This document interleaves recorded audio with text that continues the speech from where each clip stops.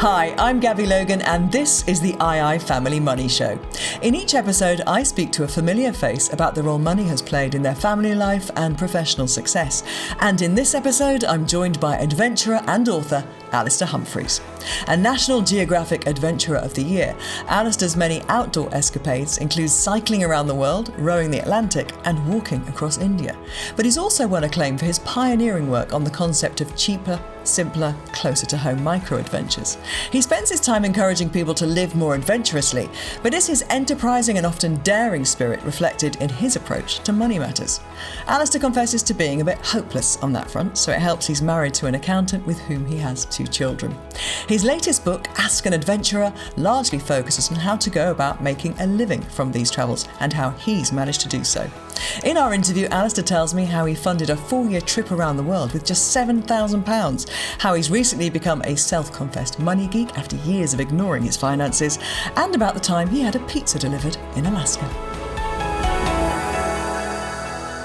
You are a very interesting man, and you've obviously done some incredible things and pushed yourself in many different ways. But where I want to kind of go is right back to the beginning and find out the kind of childhood you had that made you want to do all of these things, or at least gave you the freedom mentally and emotionally to be able to do all of these things.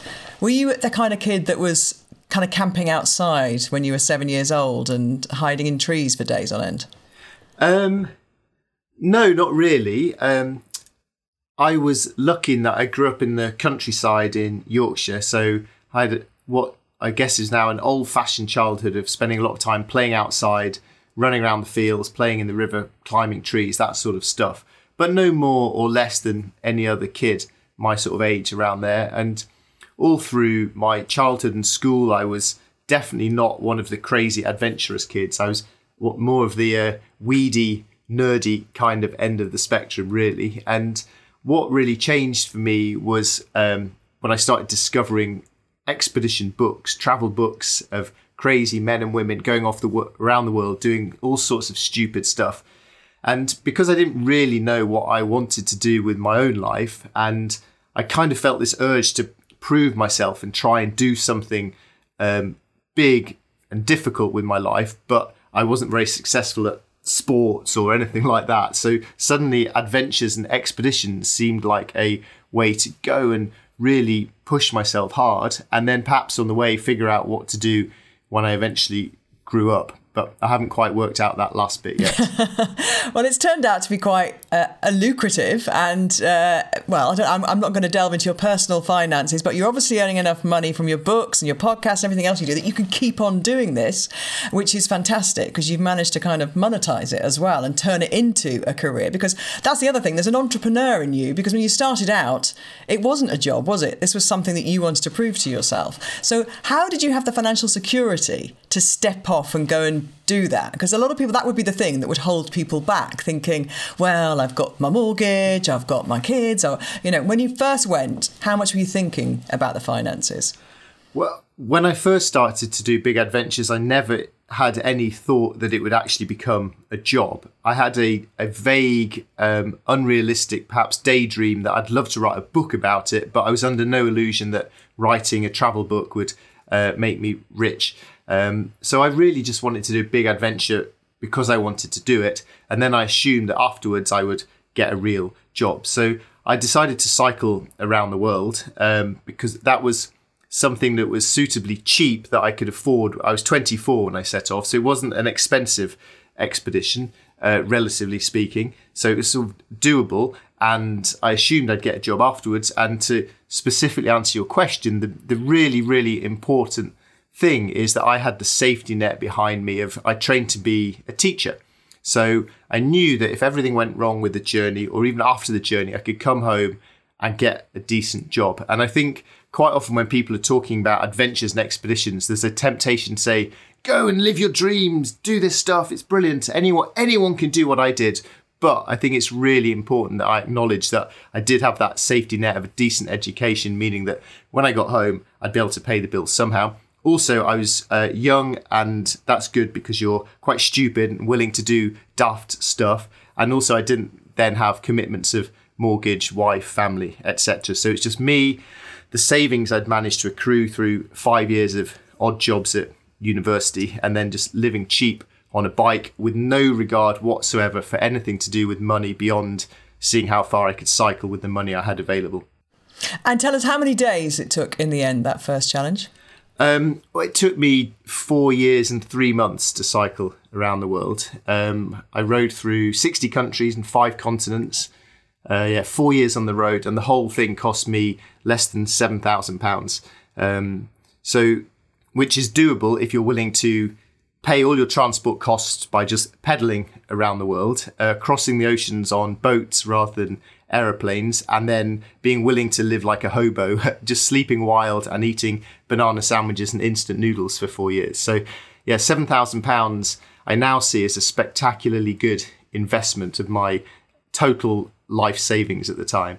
That is it's an incredible amount of time, and it's a very, very small amount of money to fund that, to spend that amount of time on the road, and that freedom that you must have had as well to kind of, every day you're just living your best life, aren't you? Going where you want to go, doing what you want to do.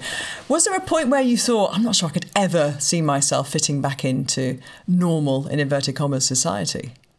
Well, I think I'm still feeling that in some ways. I mean, I see that it was a incredible experience and a real privilege, but I also see it as a bit of a curse, really. I mean, all the years, it's quite a lot of years now since I finished that first expedition, and I've struggled a bit with accepting real life after those days, for sure. So, but I think it was a worthwhile trade-off.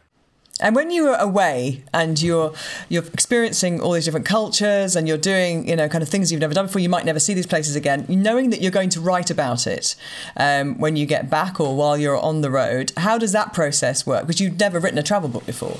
No, I'd never written anything before. I thought English was boring at school, so I quit after GCSE. So I wrote a diary every day, partly because I wanted to write a book, partly though because I was on my own around the world and I had no friends. So it's this sort of cathartic thing to do, and it was something to do.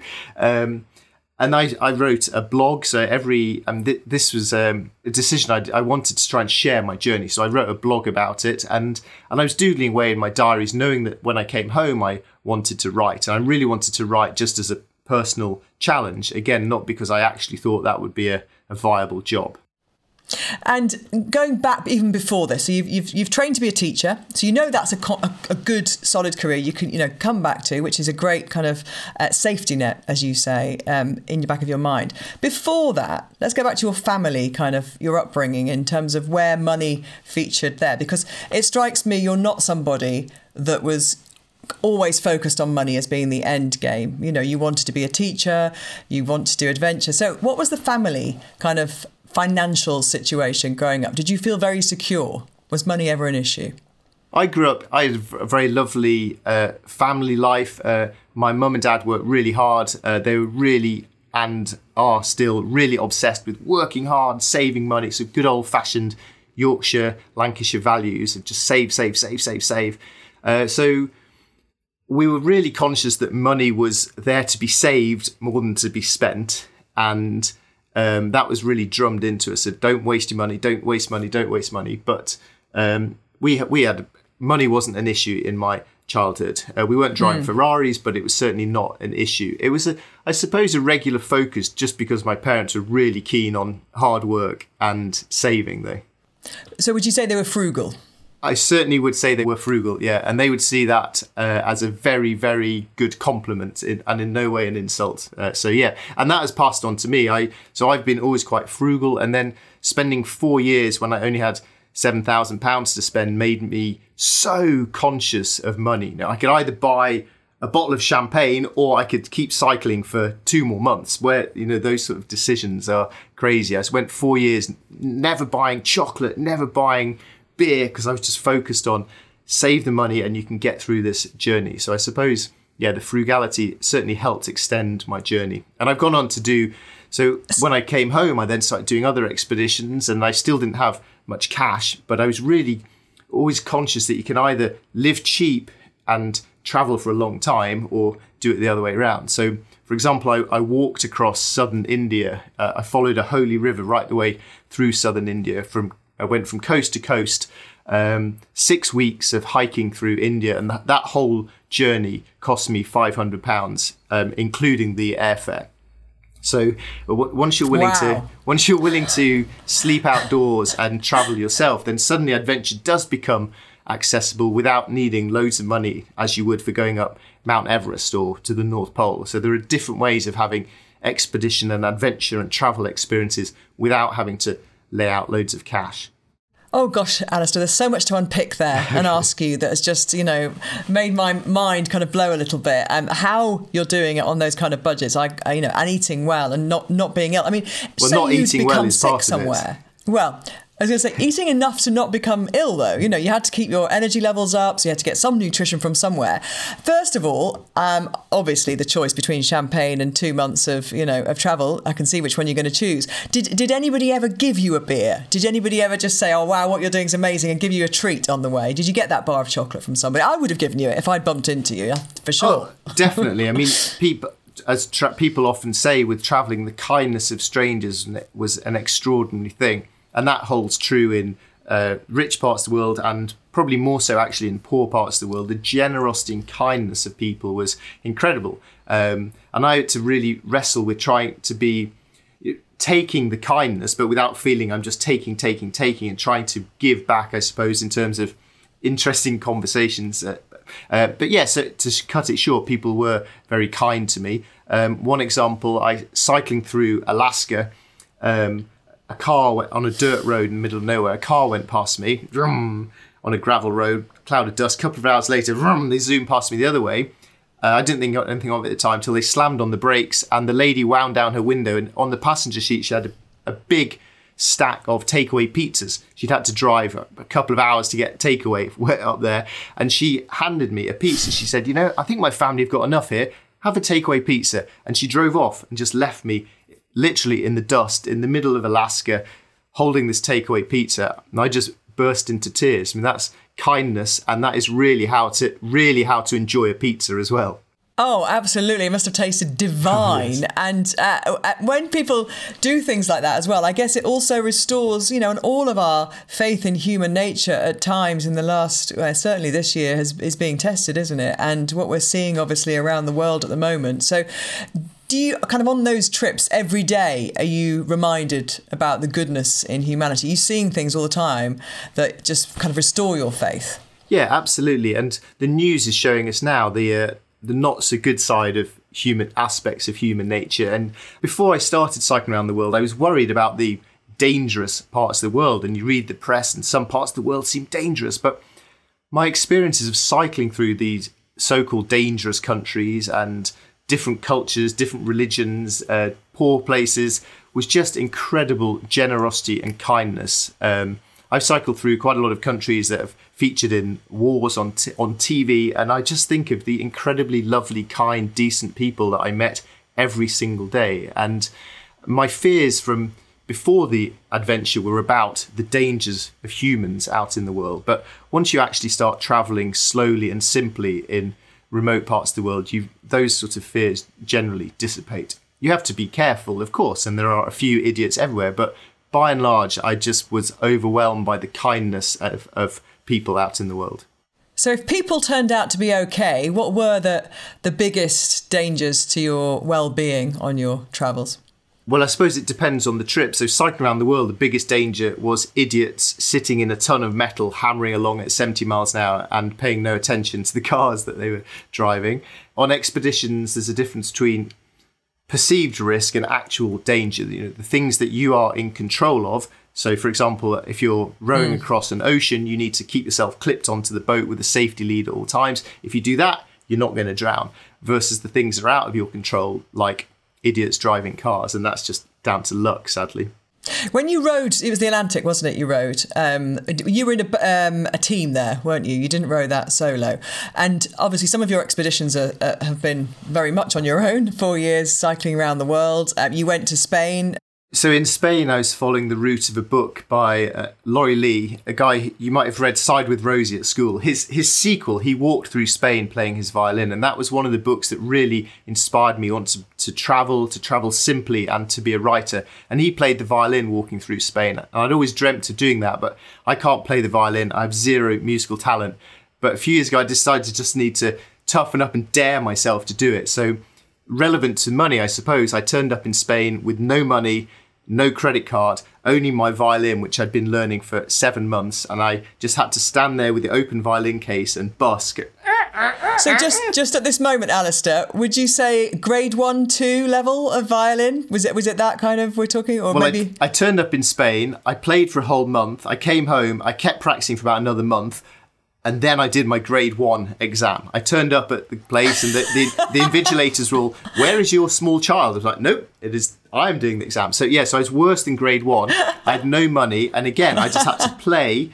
And it's about being willing to be vulnerable, putting yourself on the line to look like a total fool and to trust, again, in the decency of people. But I lived in a month, I earned 120 euros as I walked 500 miles through Spain. And no man needs 120 euros in a month. I lived like an absolute king. It was a wonderful experience.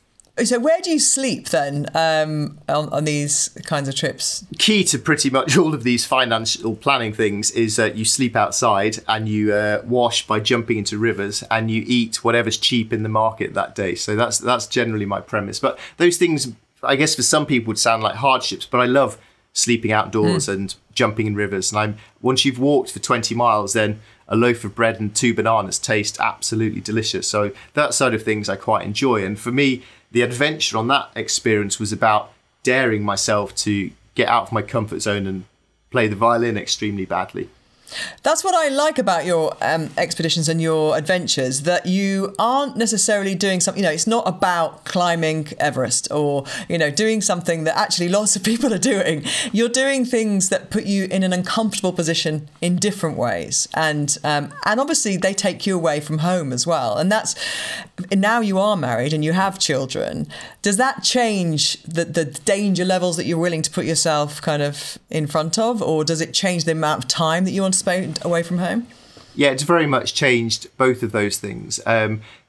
Before I was married and had kids, I was pretty cavalier with stuff. I didn't want to die because I really loved being alive, but I was pretty relaxed about the whole thing and up for the sort of glory things of going down in a blaze of glory or, he died doing what he loved. I used to love that sort of stuff, but now I feel very differently.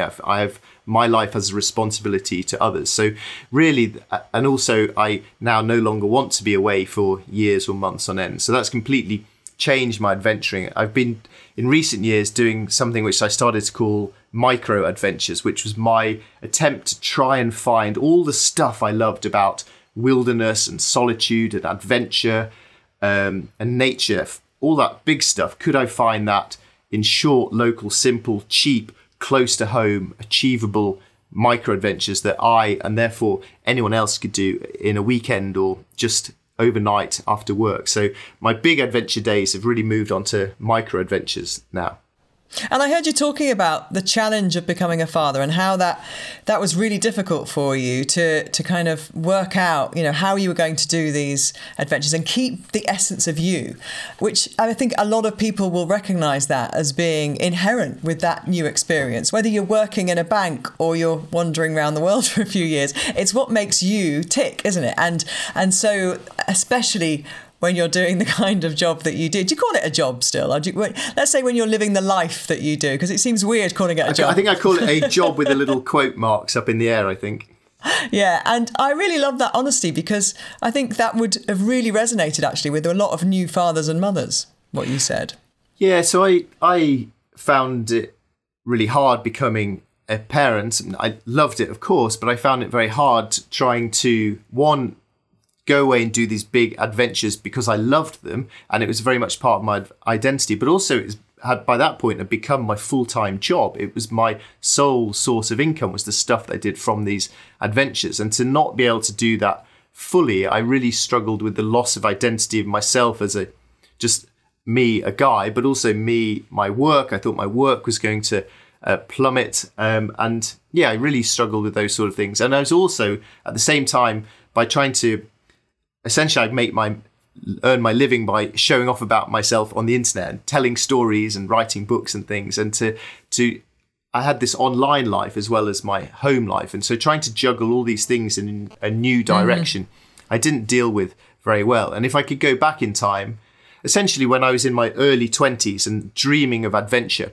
I read books by crazy people like Ranulph Fiennes, and I really I defined the rules of my life from reading these sort of crazy books of this is the life I want to live, and I just went at it full pelt. And I loved doing all of that, but I didn't allow any flexibility into it. I didn't allow myself to say, oh, I'm now 30. Oh, I'm now 40. Oh, I've now got kids. How is my life going to evolve? And the Spain trip was a really big process for that, in terms of me asking myself, what does adventure mean now? Is adventure sleeping outside and walking hundreds of miles?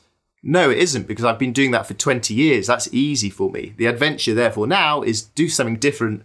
Dare yourself to play the violin and try and get your curiosity and excitement from life in that sort of way. And then can I get these sort of things even smaller and locally close to home by doing micro adventures? So yeah, gradually and belatedly allowed myself to evolve. Thank goodness. It is, I think, there is a luxury, though, I think, in being a man when it comes to this profession. Because whenever I've heard Ranulph Fiennes talk, my practical side is going, but where were your kids and your family? You mean you're away from your wife for a year, you know?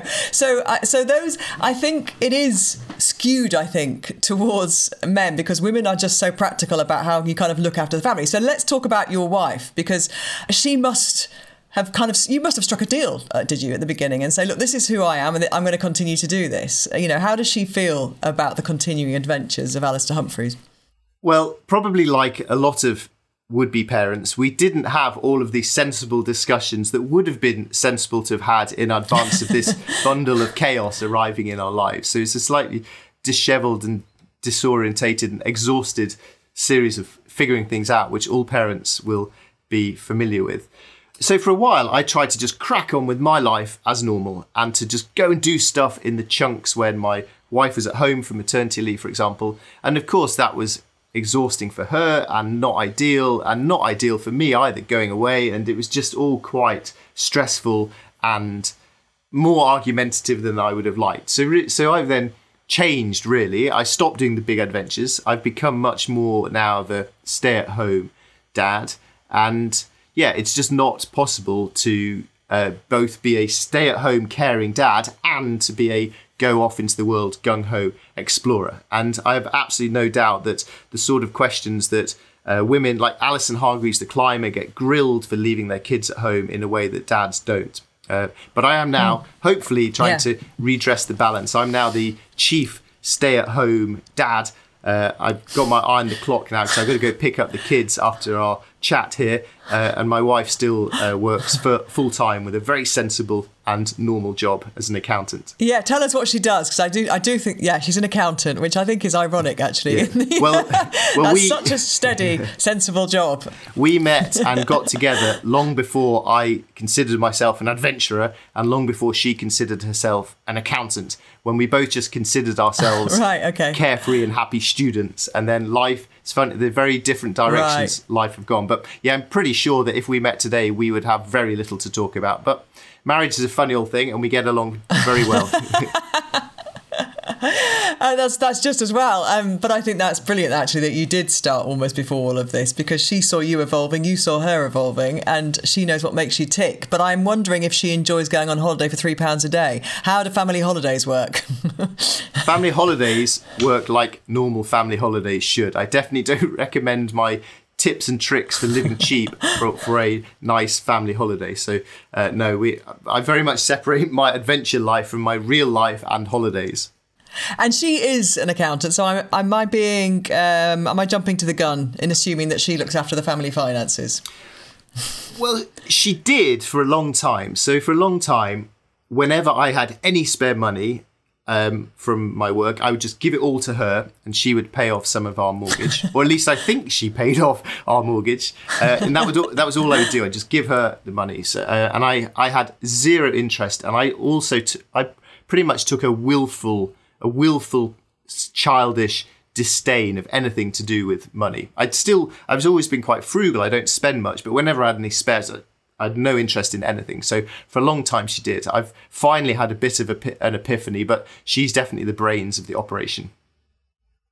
And the looks as well. So does she decide, you decide together then if you're going to pay off some mortgage or if you're going to invest in something? Would that be a collaboration between the two of you? We actually work fairly separately, really, in that I have my business and I earn the money that I manage to make and I do what I want with it. And she has her job and does what she wants to do with her money. And then between us, we pay the bills along the way. But no, we're very happily together, but fairly independent within those. And in terms of the things we do with our money, we just make our own choices with it. And each are quite happy for the others each to do whatever they want to do. And that's quite... From my experience, that's quite unusual to be that independent of each other in a family. Yeah. So if you were to say be investing in, say, an ISA or something like that, would you do that? Just go on and do it yourself? So when I tell my wife I've been on this podcast later, she will kill herself laughing. So until really quite recently, as I said, I just gave her all my money and she paid off some mortgage and I'm guessing did an ISA or stuff like that. I'm not too sure. Then a few years ago, I did a talk for a financial planning company and everyone in the audience was horrified that I didn't have a pension and they sort of shamed me into it. So I signed up for a company and got a pension. And then this nice man would come and tell me what to do once a year, luckily with my wife sitting next to me, and she would answer all his questions and I would make him tea and then completely glaze over. I had no interest or no knowledge, which is really good for the family money show. But recently, we're about 6 months... No, but this is brilliant, Alastair, because I think that a lot of people will totally relate to that, especially the kind of glazing over the eyes going, well, yeah, if you say it works. So I knew that money was important, and I knew, I think especially with my career as an adventurer, it's kind of a young man's game. So I'm aware that I need to squirrel away some money for later in my life. I'm aware of that. I just find it incredibly boring. But then about 6 months ago, I was out for lunch with a friend of mine and I was doing one of my childish rants about how boring money is. And she said to me, "You're being a complete idiot. You're a perfectly intelligent guy. It's really not very complicated. Read these few books and come back to me." So I've become a bit of a money geek within only the last 6 months. So perhaps that might be interesting for your show to go from a total Luddite to a new, but admittedly naive enthusiast. And my wife looks at me with a sort of endearing, slightly patronising look on her face after she's been an accountant for 20 odd years. And I'm suddenly newly enthusiastic. So tell me, in these last 6 months then, what have you learned that's amazed you the most or has given you kind of food for thought? Oh, he's rubbing his hands together now. I'm excited now because finally I can unleash my massive expertise after reading about 10 books. So what I've really learned is, in a nutshell, I really, really wish I'd started saving many, many years ago. I've learnt what compound interest is, and I've got really addicted to compound interest calculators on the internet, which just blow your mind about how much your money grows if you save it early. There's also an amazing website called the Latte Factor, which you put in, if you buy a latte every day, it tells you how much that would have made by the time you were 60 if you saved it away. And that also blows my mind. I've realised that some of these investment companies, the fees, they're only whatever percentage fees, actually kills you over time. And that really none of this is very hard at all. And now I've taken it all back and I do everything myself. I've spent a few months very much enthusiastically reading various books, including there's a movement in America called FIRE, Financial Independence, Retire Early, of whom one of the main protagonists has the ridiculous sounding name of Mr. Money Mustache, but he's a very helpful guy. And if you Google, he's got a blog post called The Simple Maths Behind Early Retirement. And reading this blog post just blew my mind. And from hating money to finding it boring to finding it incredibly complicated, I now find it really quite interesting, but also really refreshingly simple, which is nice. I feel good that I finally got there. You said it's not an old man's game. Ranulph Fiennes might beg to differ, I guess, on that front. I mean, he's kept it going for a bit of a time, hasn't he? So, but you maybe have to adapt what you do, and you're doing that. You're diversifying in terms of podcasts, and your books have a different age ranges, and you've really gotten, as you say, to micro adventures. So, what's next? What's coming up for you?